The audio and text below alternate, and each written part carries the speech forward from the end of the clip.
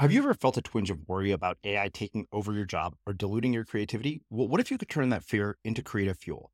We've just published an amazing new ebook called The 4 Keys to Success in an AI World, and this is more than just a guide. It's a deep exploration into the human skills that AI can't touch, the skills that are essential for standing out and thriving, no matter how much technology evolves. We're talking about real differentiators here, like creativity, emotional intelligence, critical thinking, and much more. Inside, you'll find actionable insights and strategies to develop these skills, whether you're a creative person, a business person, or just simply someone who loves personal development. This isn't a story about tech taking over. It's a story of human creativity thriving alongside AI.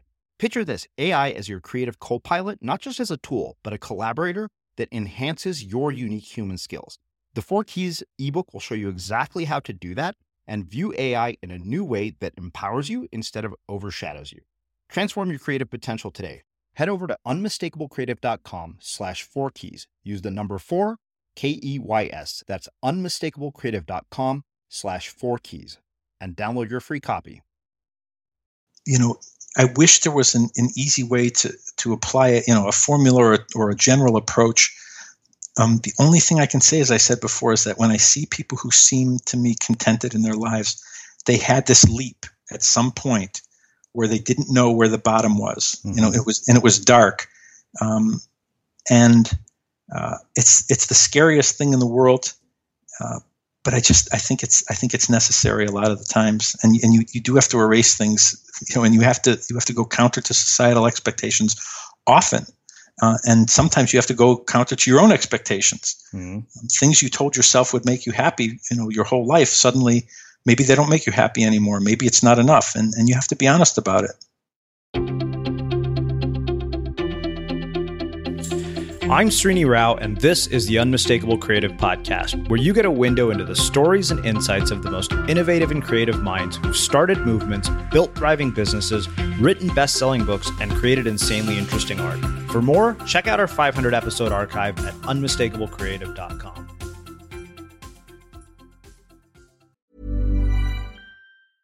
Introducing Wondersuite from Bluehost.com. Website creation is hard. But now with Bluehost, you can answer a few simple questions about your business and get a unique WordPress website or store right away. From there, you can customize your design, colors, and content. And Bluehost automatically helps you get found in search engines like Google and Bing. From step-by-step guidance to suggested plugins, Bluehost makes WordPress wonderful for everyone. Go to bluehost.com/wondersuite. Subtle results, still you, but with fewer lines. Botox Cosmetic, onabotulinum toxin A, is a prescription medicine used to temporarily make moderate to severe frown lines, crow's feet, and forehead lines look better in adults. Effects of Botox Cosmetic may spread hours to weeks after injection, causing serious symptoms. Alert your doctor right away as difficulty swallowing, speaking, breathing, eye problems, or muscle weakness may be a sign of a life-threatening condition. Patients with these conditions before injection are at highest risk. Don't receive Botox Cosmetic if you have a skin infection. Side effects may include allergic reactions, injection site pain, headache, eyebrow and eyelid drooping, and eyelid swelling. Allergic reactions can include rash, welts, asthma symptoms, and dizziness. Tell your doctor about medical history, muscle or nerve conditions including ALS or Lou Gehrig's disease, myasthenia gravis, or Lambert-Eaton syndrome, and medications, including botulinum toxins, as these may increase the risk of serious side effects. For full safety information, visit BotoxCosmetic.com or call 877-351-0300. See for yourself at BotoxCosmetic.com.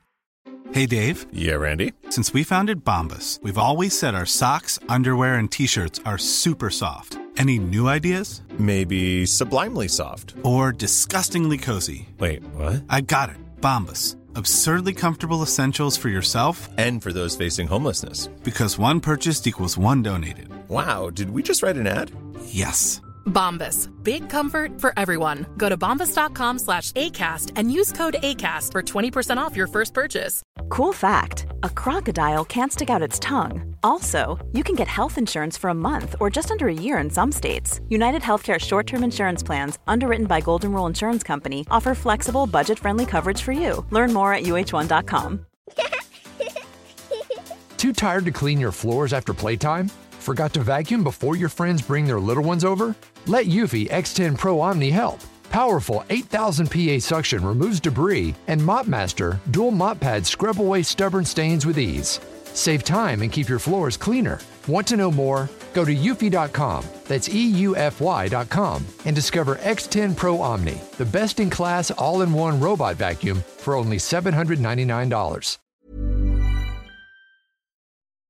Let's talk about aging. It's inevitable, right? But what if I told you there's a new way to age, led by Solgar Cellular Nutrition? They believe, and I do too, that you can transform the way you age cell by cell with the power of cellular nutrition. As we age, our cellular function declines. Your regular multivitamins and minerals might not be enough to combat these age-related declines, and that's where Solgar Cellular Nutrition comes in. It's formulated with targeted cellular nutrients that work with your body's natural processes deep inside your cells to help you fight cellular decline and promote cell health across 3 benefit areas. It supports cell energy, repair, and vitality, muscle strength, and even glutathione production to help protect cells. So let's own our healthy aging narrative. Visit cellularnutrition.solgar.com to learn more.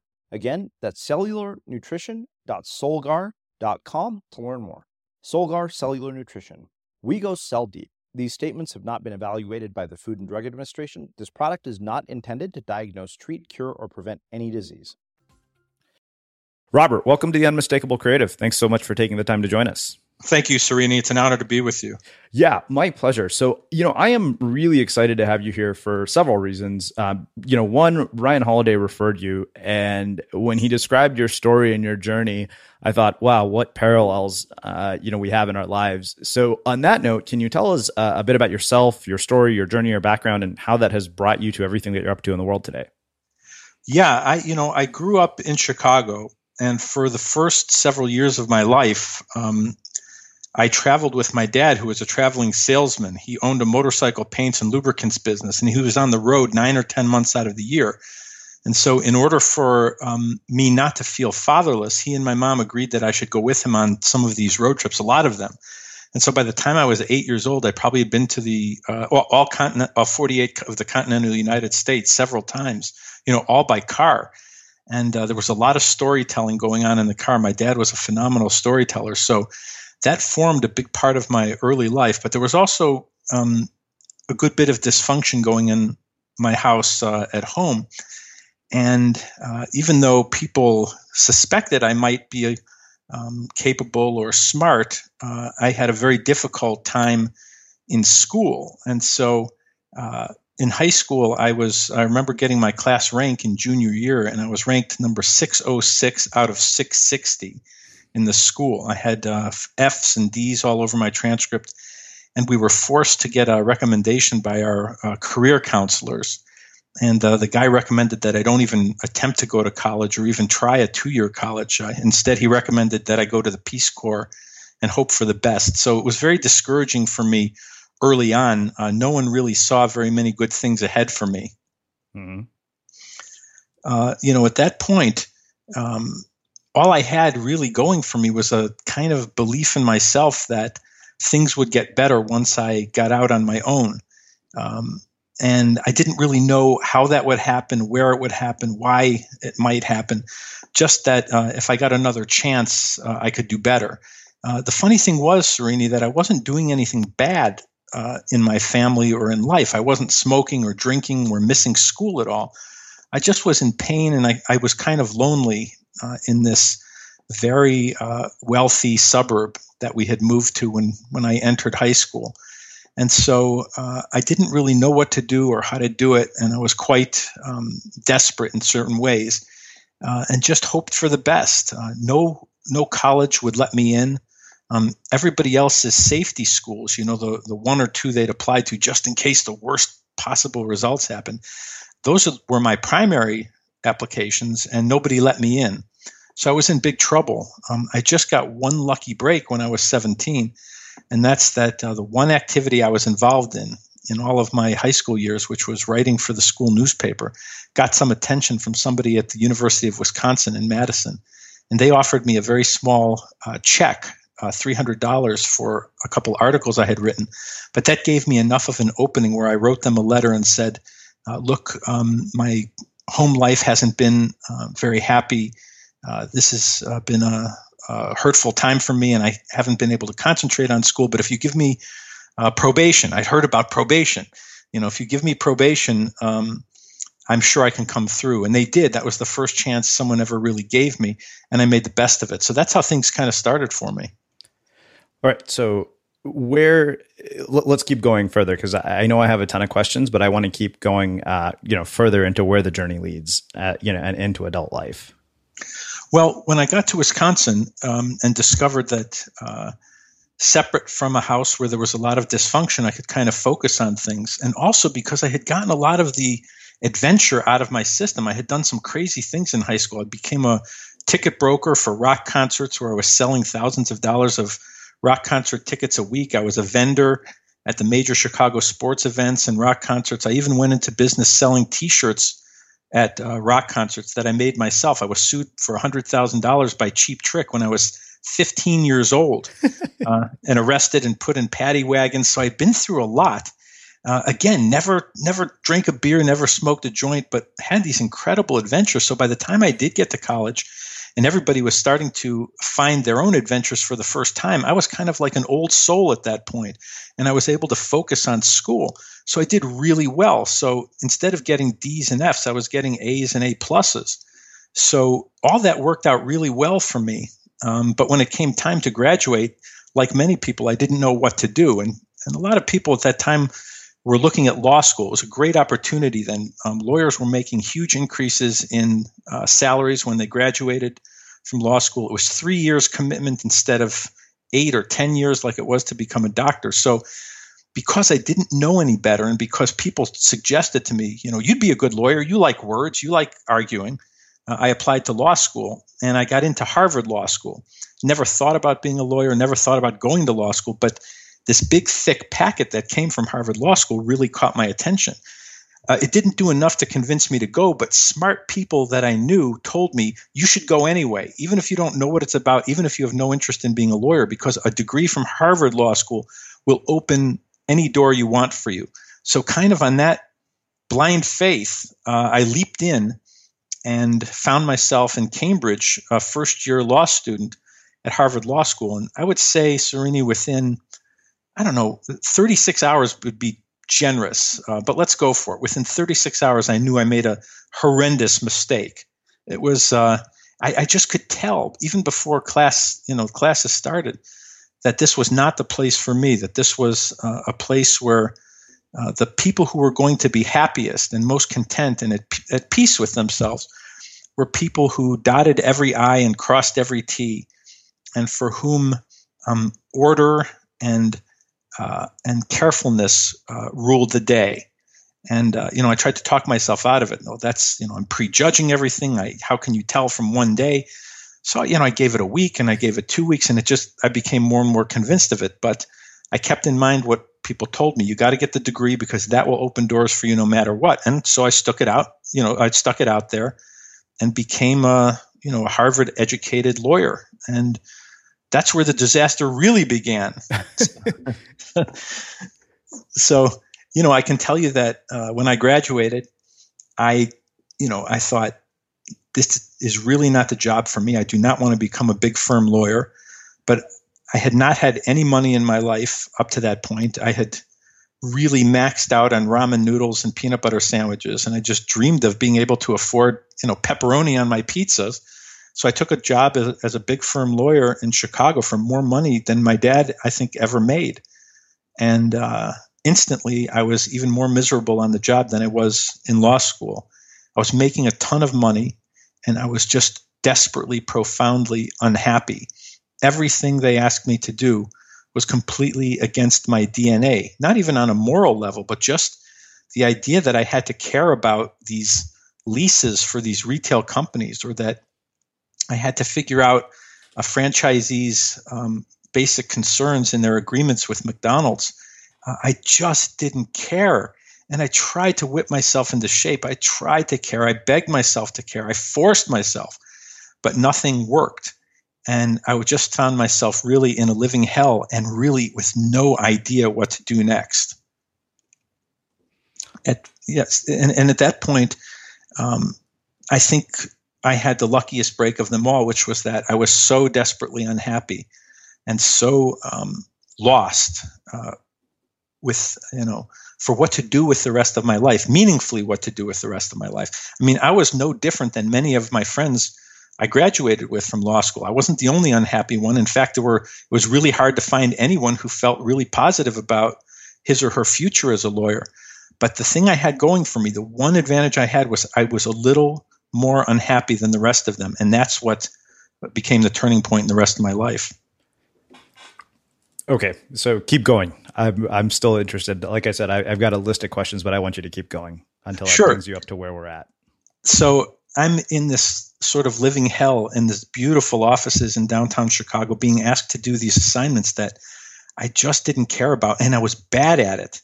And I thought, how am I going to live the next 50 years hating my job and being bad at it? That was not a good combination and not a prescription for a happy life. I had all kinds of stuff that I had dreamed of having, a BMW, a $3,000 bicycle, a $2,000 stereo, and all of it just was being used to numb the pain to get me into the next day. I was never a person who used alcohol or drugs or anything. I'm as straight-laced as they come, but I bought as much junk as I could to just distract myself from my situation, and nothing worked. I just saw 50 long years ahead of me and thought, I can't do this.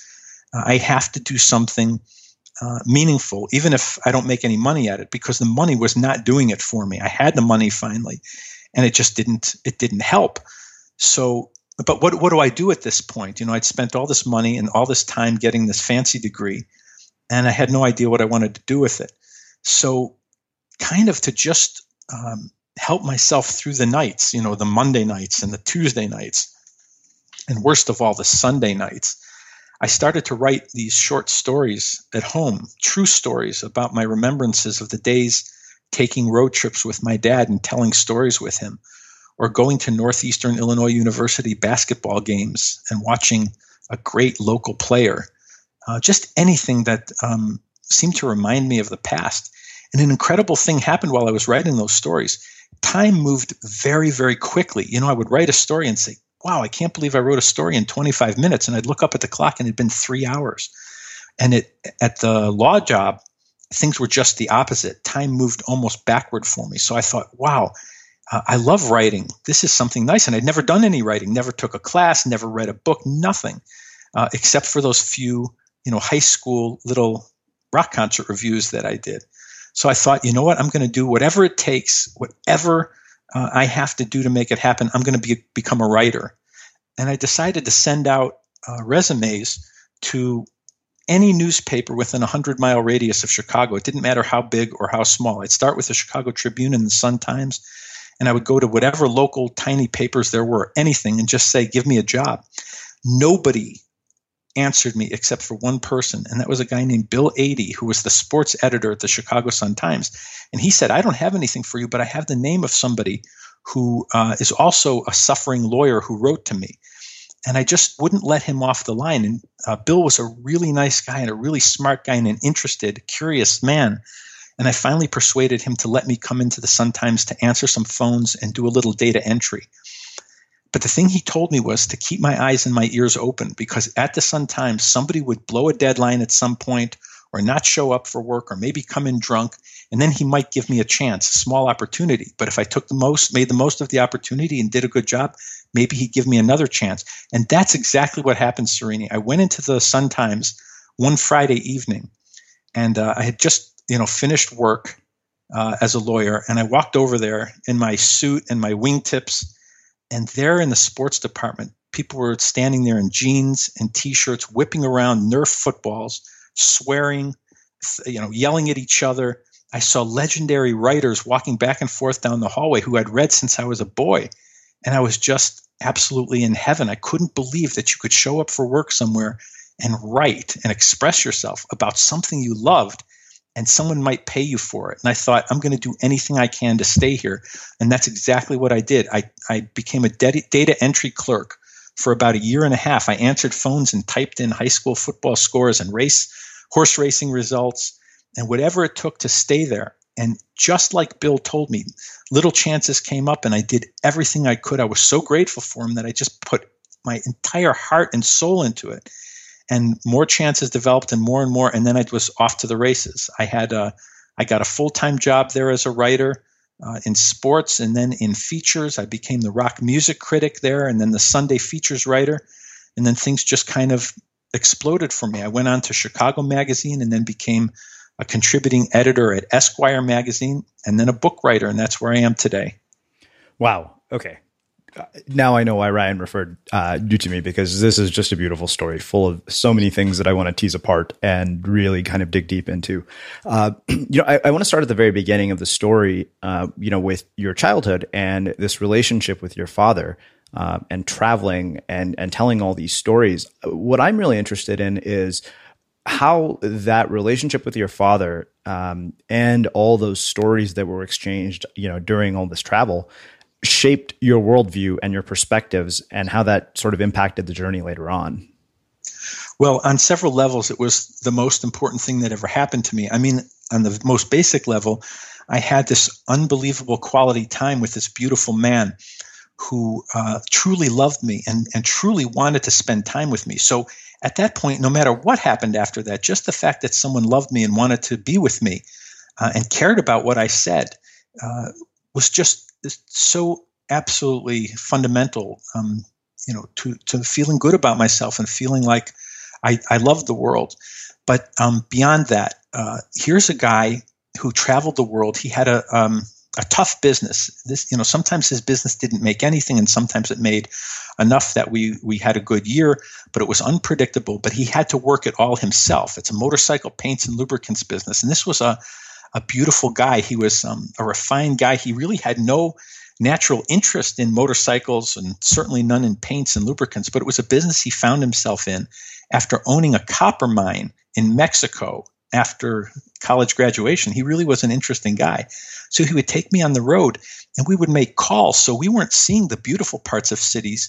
We were going into the industrial sections and seeing rough and tumble men talk about life and talk about motorcycles and the road.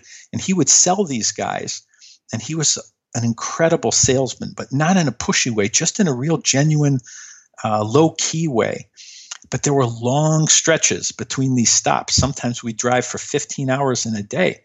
And in those days, there's no satellite radio or anything. There's only so many times you can listen to the Don McLean American Pie 8-track tape, and you start telling stories. And this guy was the best storyteller in the world. And he would tell mostly true stories about his life and about his past, and some made-up stories also. But he really knew how to develop characters and to build suspense and not tell you too much up front. And I just listened, and he listened to me. And so in order to spend time with each other on these long stretches, you would tell stories. And that really kind of seeped into my bloodstream. So, down the road, years later, when it came time for me to decide I'm going to tell stories for a living, a lot of people told me that's not possible. You never took a class. You don't read all that much. You're not you're not a journal keeper. And all the writers people seemed to know were compulsive readers and compulsive writers. And they'd been taking classes and workshops and showing up in Iowa and all kinds of places for, almost seemed like for their whole lives. And I had never done any of that, but I had spent time with a great storyteller. And if he had an equal, my mom was his equal. So even at home, I would hear these unbelievable stories. And I just grew up around people who were very observant and very sensitive to life. Both of my parents noticed everything. And as I get older and find myself writing for a living, that's what I think I notice the most, is that really good storytellers are people who notice the most. And that's, I think, what I learned most from being around them. I love this. I mean, there's so much here, especially because I think you and I share this love for story in common. I mean, that's really kind of what ties Unmistakable Creative together. One of the things that's interesting to me is looking at your father, who's this incredibly hardworking salesman, and I'm really curious if that sort of work ethic has had an impact on your life. And one of the things that frustrates me when I see people who have ambitious creative projects is they want to do something of great significance, but the work ethic doesn't match up. And I'd really, one, like to hear, how that work ethic influenced you. And two, if they don't have the work ethic, is that something that can be cultivated, or do you think people are just born with that? Yeah, that's such a good question. I don't know that anyone's ever asked me that before, but certainly watching my dad work the roads and work in a factory and really have to bust his ass every single day just to so our family could get by, really had a big impact on me, because he did, even though he was a very sensitive guy and a very cultured guy, a refined guy in many ways, he didn't have the time or the luxury of being able to be an artiste about anything. He had to make a living, and it was really hard to make a living. And most of all, both he and my mom appreciated the feeling that came from really killing yourself to do something in an excellent way. And so later on, when I got lucky enough to get a chance to be a writer and observe other writers, I would notice that sometimes other writers, even really, really excellent writers, seemed to be very, some of them, not all by any means, but some of them seemed to be too much of an artiste, that they were prima donnas about certain things and about life. And I didn't relate to that. I always thought you have to bust your ass on these things because I had seen, my own dad do that, and it wouldn't have made any sense for him to have, folded his arms and turned his nose up at anything. It was too tough a life he was living in, too tough a business. The competitors were ready to kill you in that business, the minute you took a breath. So I felt lucky to grow up watching a guy really, get out on the road and break his butt to do it. Let's do this. Let's talk about this period in high school where you feel incredibly discouraged, but yet at the same time, there's some level of belief that is keeping you going. I'm wondering, and I'm even struggling to come up with a question here because I know there's something there, how you maintain the balance between those two things, this sense of discouragement, but also believing, and then eventually letting that belief take over enough that the discouragement goes away, if that makes sense. Absolutely. I had been told most of my life at home that I was smart and that anything was possible for me if I worked hard enough for it. It turns out that there were certain things in our home that weren't going right for a lot of the years I was growing up, and so it became very difficult. There were times that I did truly doubt myself. I mean, I had such bad results in high school and such discouraging reports that I had to start wondering, who am I really? And are the nice things that people used to say to me when I was a little boy, was that just BS, that people say to little kids to make them feel good? Because nobody seemed to have any kind of hope for me at all. But the one thing that kept me going was that I could see that in the things that I was doing, that I was trying at, like selling rock concert tickets, or even being a vendor at the Bears games and Cubs games and White Sox games, that if I tried hard at something and put my mind to it, I was successful at it. Now, I didn't understand why school was so painful for me and why I was getting in so many fist fights there and why I couldn't just connect. But I had some kind of feeling like I wasn't doing everything I could or should be doing in school. And so it wasn't appropriate yet to write me off, even though others, professionals even, had already written me off. I just thought, let me try first and have at least a shot at this. And then if I fail, I'll believe it. But I just didn't think that I was had it worked out in life enough to have been failed yet in the way they were failing me in school. So I thought someday I'll get the chance. Someday I'll have a chance to prove myself. And then if I screw up, I'll believe I'm a screw up. But until then, I'm going to suspend, judgment. Cool fact, a crocodile can't stick out its tongue. Also, you can get health insurance for a month or just under a year in some states. United Healthcare short-term insurance plans, underwritten by Golden Rule Insurance Company, offer flexible, budget-friendly coverage for you. Learn more at uh1.com. Introducing Wondersuite from Bluehost.com. Website creation is hard, but now with Bluehost, you can answer a few simple questions about your business and get a unique WordPress website or store right away. From there, you can customize your design, colors, and content. And Bluehost automatically helps you get found in search engines like Google and Bing. From step-by-step guidance to suggested plugins, Bluehost makes WordPress wonderful for everyone. Go to bluehost.com/wondersuite. Since 2013, Bombas has donated over 100 million socks, underwear, and T-shirts to those facing homelessness.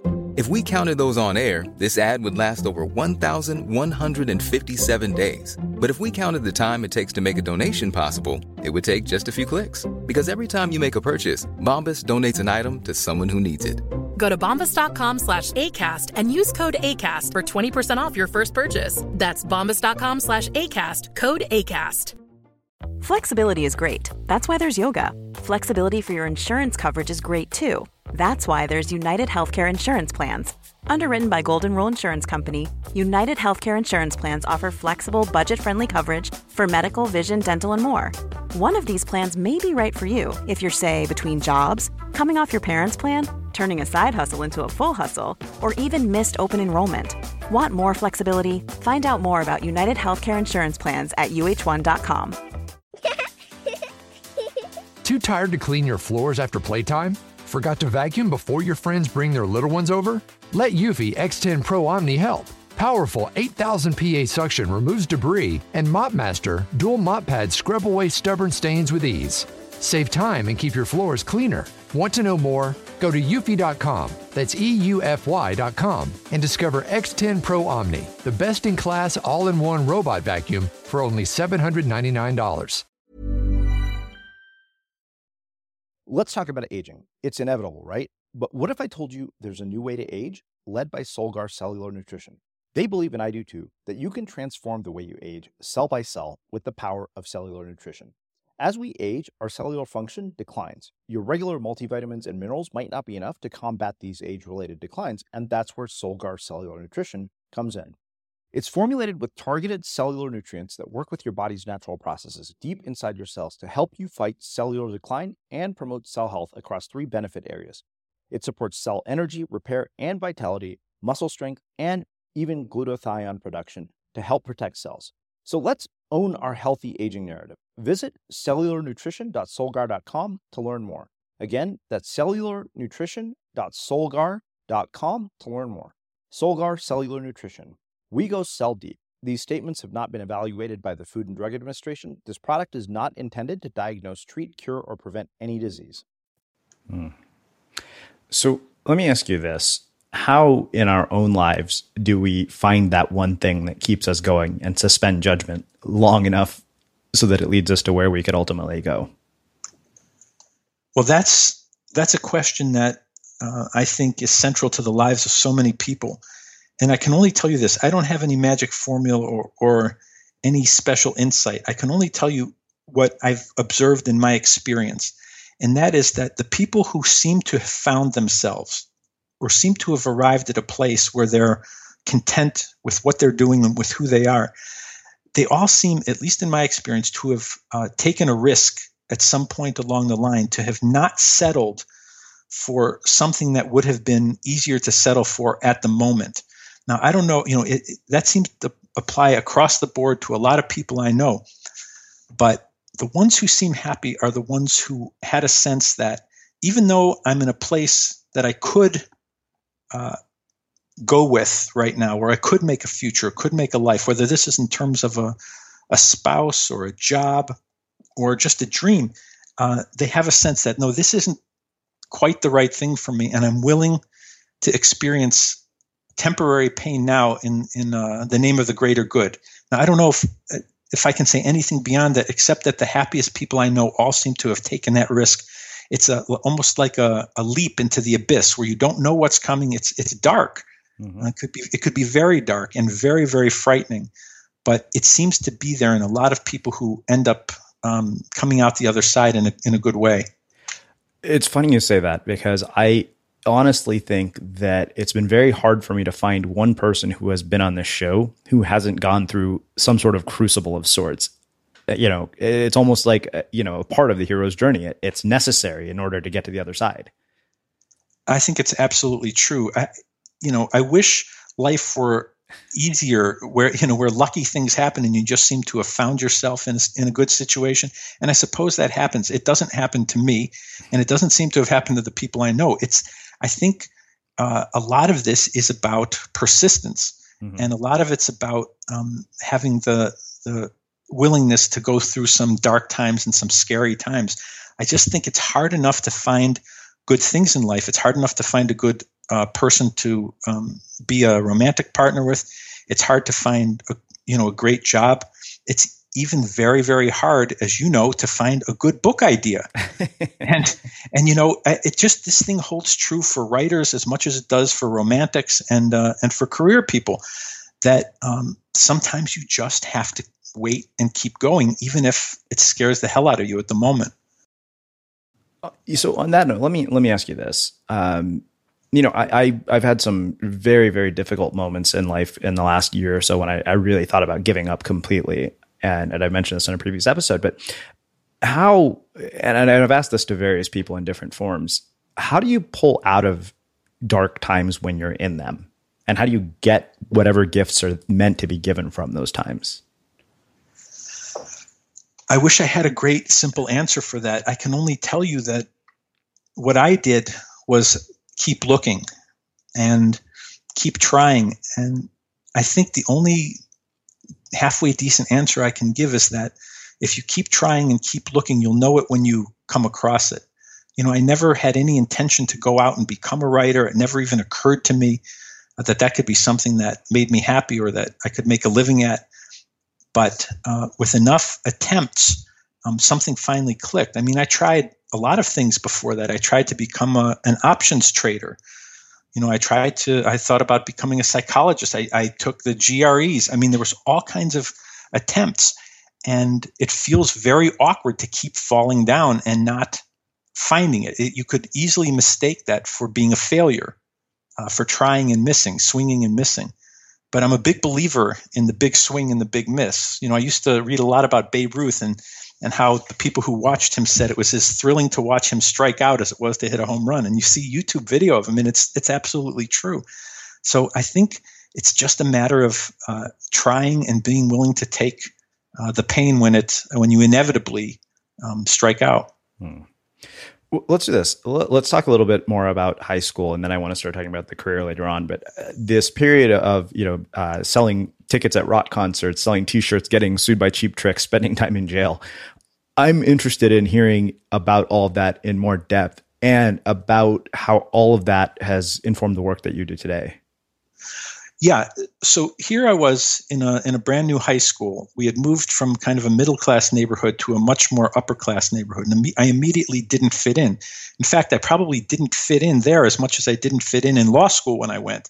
It was a culture shock to me, and I just wasn't comfortable with the people or what they were about. I didn't like them. They didn't like me, that's for sure. And it just seemed to me that reading about English and history just wasn't, it just didn't do anything for me. But the Rolling Stones were coming to Soldier Field, and I heard kids in my homeroom class saying, "Oh, if anyone had Rolling Stones tickets, I would pay anything for them." And so I just looked in the newspaper and found an ad for Rolling Stones tickets for a certain price, asked those kids how much they would pay. They were willing to pay a lot more, and that's how I got started being a ticket broker. And the feeling I got when I bought these tickets from some very shady source downtown Chicago and brought them to my fancy high school and just turned them that fast. I mean, it took me one day, and I had gobs of money in my pocket. And that just had to be, I was certain of it at age 14, much more interesting than anything they could be pushing in the textbooks at school. And I just thought, I have to do this. It's too much fun, and it's really exciting. I went into bad neighborhoods to get these tickets, and I just kept doing it. And the thrill of venturing away from this very safe neighborhood I lived in was fascinating to me. I saw people who weren't exactly like me anymore, which you never did in my school.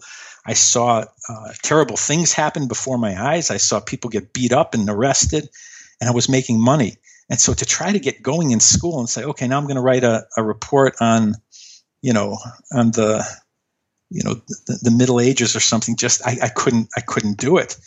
And so also there was a feeling of success that was intoxicating doing all that. I started to go sell shirts and all kinds of things in these terrible neighborhoods, and it culminated with me having this brainstorm to do this Cheap Trick T-shirt sale, which within an hour, I was making thousands of dollars. I got to tell you, Serena, I really had masterminded this whole thing. And then all of a sudden it came crashing down.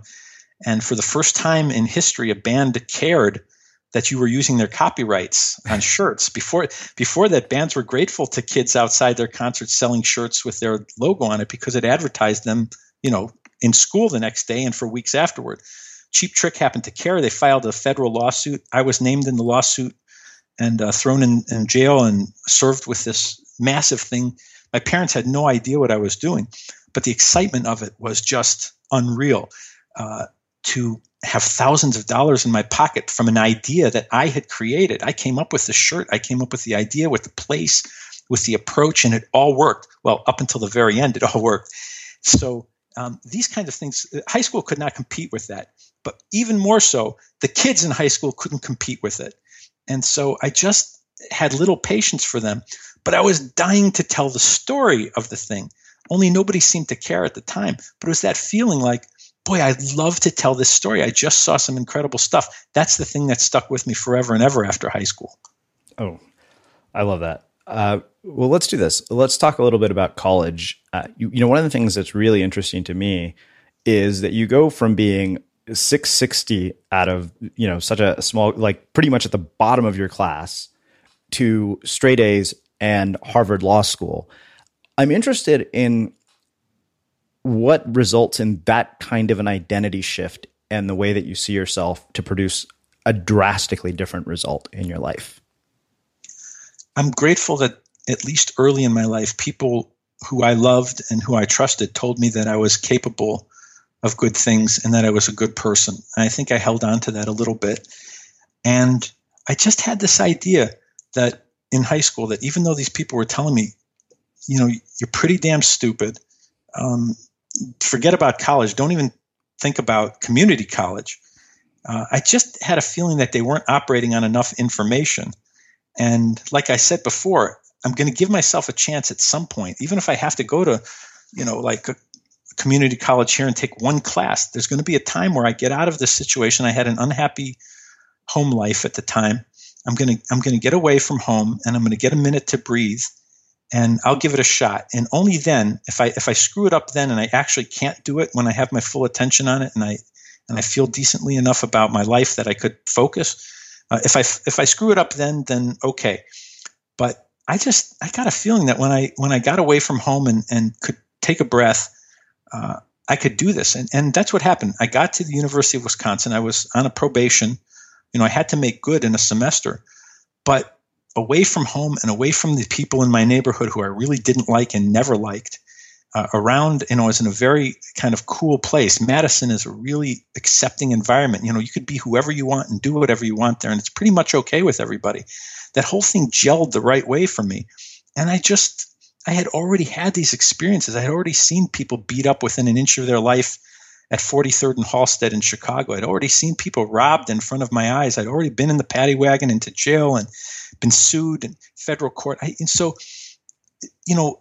chance to buy a beer was not distracting to me when I got there. So I had these advantages over a lot of the people who were free for the first time. I'd been free for 4 years in many ways, and I just got to focus. And I was interested in astronomy and I was interested in history, and I just found it to be a pleasure instead of a burden, which it seemed to be for a lot of the people around me. And I was off to the races. I just kicked ass at that point.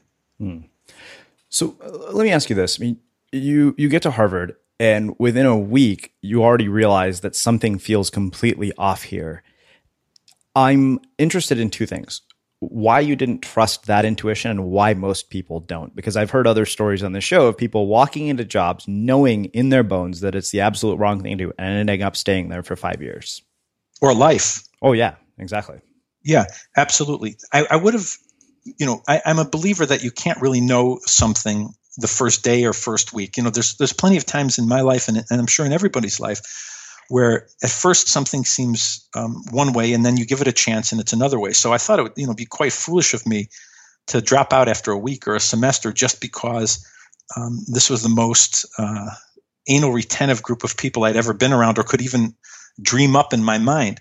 But even after I was sure of it, after I had given it a semester or a year, I really did believe what smart people were telling me, which is just stick this thing out, because even if you don't decide to practice law, the degree will open all kinds of doors for you. And that turned out to be very, very good advice. It has opened many, many doors for me. And but staying there for that long and paying that much for it, that was painful. And I really was right. I mean, I'm astounded today looking back on it to see how correct I was about not only law school, but about the people I was going to law school with, because the people who liked it the most, who really did belong there, were the people I disliked personally the most, which is not a good sign that you're in the right place. And the same was true when I graduated, that the people who seemed really destined to be good lawyers were not the kind of people that seemed like me. Mm-hmm. So, let's talk about this whole idea of abandoning, what you initially saw as a prescription for a happy life, which is, this high-powered job as an attorney with, all the toys you could possibly imagine, more money than you've seen in your life, and then leaving it to go do something that is clearly below your education level and clearly a huge gamble. So the question really for me is, how do you deal with sort of the societal expectations, the parental expectations that come with taking these kinds of risks and still take them anyways? Just luck again that I had two parents, especially a mother, who said, don't you dare throw good money after bad.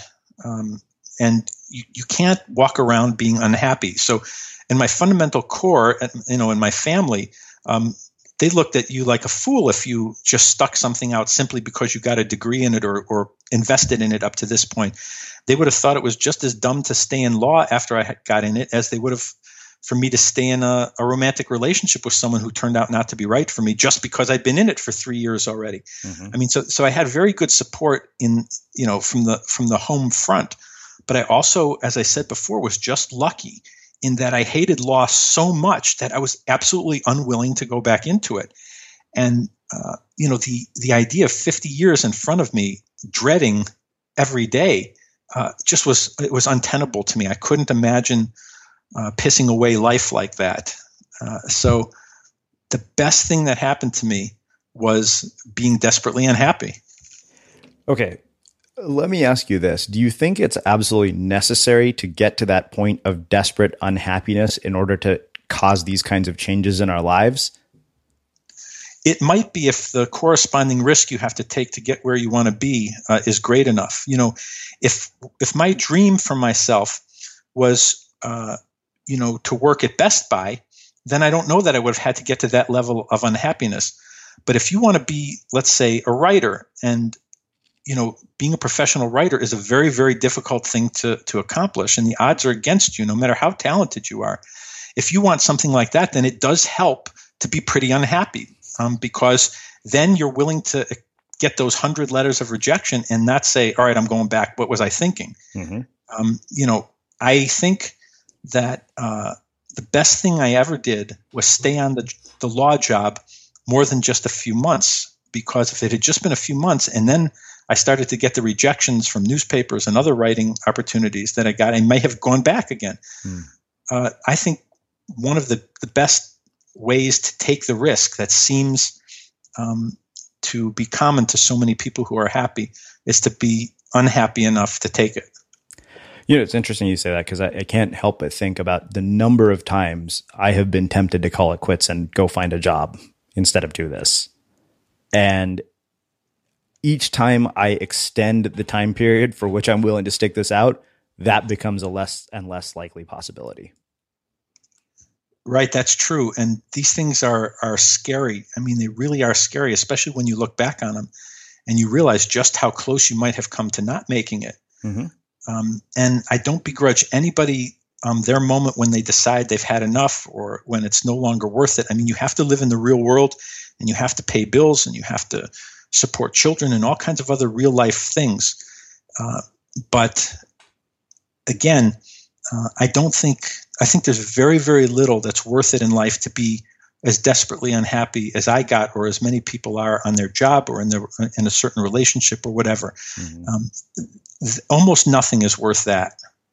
You know, it's funny because I keep thinking about this sentence from Dani Shapiro's book, Still Writing, where she talks about a checklist of dreams we all pretend not to have.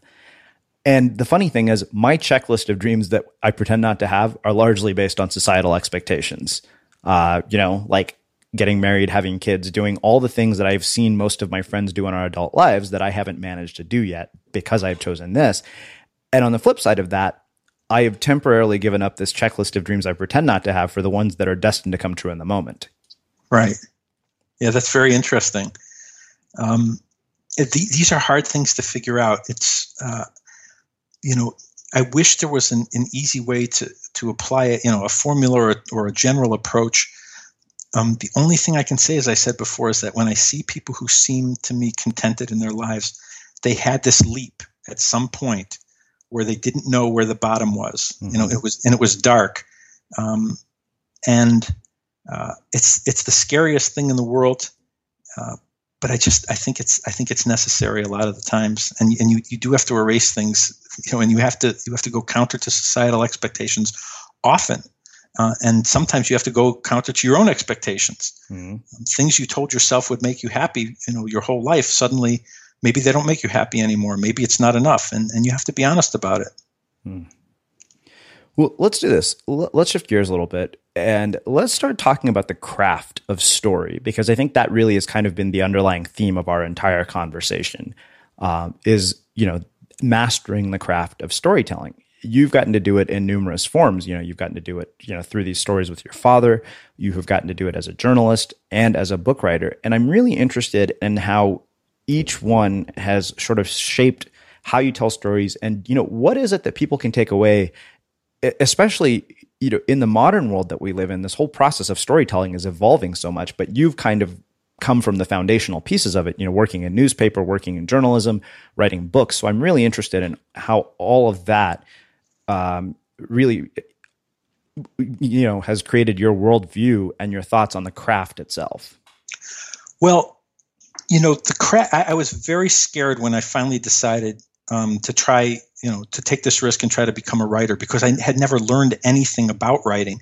I didn't know anything about writing. It seemed to me that everyone who made their living at writing had been instructed in it and had been thinking about it for a long, long time. And that just scared the hell out of me. I thought I almost disqualified myself for that reason. But I quickly found that, in fact, it was an advantage for me, because I sounded different than a lot of writers. I didn't have a certain approach set in stone. And what I really the only thing I really had going for me was this kind of sense of what sounds like a good story as I told it. So I'm worried that I can't answer the question in a very effective way, because I never really formalized the approach to structure, although I was shocked early on in my career to realize that structure was everything. In fact, structure was story. Everything depended on structure. But I never found myself able to say, okay, I'm going to, there's going to be a beginning, a middle, and an end, and then there's going to be a conflict at this point, and then I'm going to do this later. The only thing I had going for me was a sense of what it sounded like to hear a good story. Because I had heard so many growing up. And when I tried to put it on the page, I just asked myself, is this the kind of thing that I would like to listen to on a car ride from Chicago to Milwaukee, which is, like a 90-minute ride from downtown Chicago to downtown Milwaukee? Could someone tell me this story in that amount of time and keep my interest? That's really all it was about to me, was how do I tell this story to someone and not have them be distracted or feel like doing something else or check their email?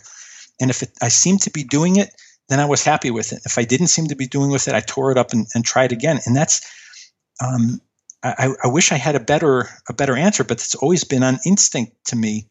I think from going back, from what I heard as a little kid. Oh, I think that's a fabulous answer, because it's not a roadmap for how you do it, which I love. It makes you think. And sort of the first question that came to mind for me when I was hearing that is you mentioned you have this sense for how a good story sounds. Do you think that that sense for how a good story sounds is something that you can cultivate or you can learn? Or do you think that people inherently have it? I think both. I think that there's something in our DNA, and I mean that literally, that there's something in human beings' DNA that tunes into story, that we all have an instinct for it. And I think we've survived by understanding story and listening to story. So I think it's something that we all know intuitively, because, and the proof of it is, anytime you see a story well told, people respond to it immediately. It almost doesn't matter what your background is, or what your personality is, or what you care about. A well-told story is a universal thing. So I think on that level, we all have it. The question about getting it out, which remains a challenge, for my whole life, and I think many writers' lives, it doesn't come easily, ever. But I think that it can be cultivated first by listening to great stories. And I'm a great believer in hearing storytellers tell stories, which is why I think podcasts are phenomenal. But also in just hearing yourself tell a story. I'm very fond of reading my own stories out loud because they sound much different to me out loud than they do silently. So I think there's a lot in the hearing of it instead of the reading of it that makes a big difference as well. I just think reading good stories, and especially hearing good stories over and over, makes it sink in. Wow. That really, it's interesting to hear you say that and to hear you say it out loud. It makes me think of how all these stories that I've gotten to listen to firsthand have actually impacted my own ability to tell stories. Because what do? All day I listen to people like you tell stories. I think it's inevitable, and you may never realize it because it's not. I don't think it's like a light bulb thing. I think it's something that slowly settles in to your system, and then it's there. That's why I read an article not long ago about these people who write hit songs for current pop artists, and it was so jarring to me because they had a formula for how they do it, and I can hear this formula whenever I'm in the frozen yogurt place and I hear the same songs over and over, and I just, they're not my kind of songs. But I think that's the worst way to go about it. I think if you hear something, from your heart, and you hear other people expressing from their heart and not from a formula, not something designed, to sell a certain number of albums, but because the person has to say it and because they believe it. If you listen to enough of that stuff, I think it helps you bring it out yourself. I'm convinced of it. Wow.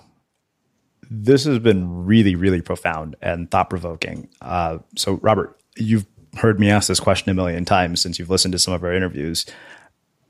What do you think it is that makes somebody or something unmistakable?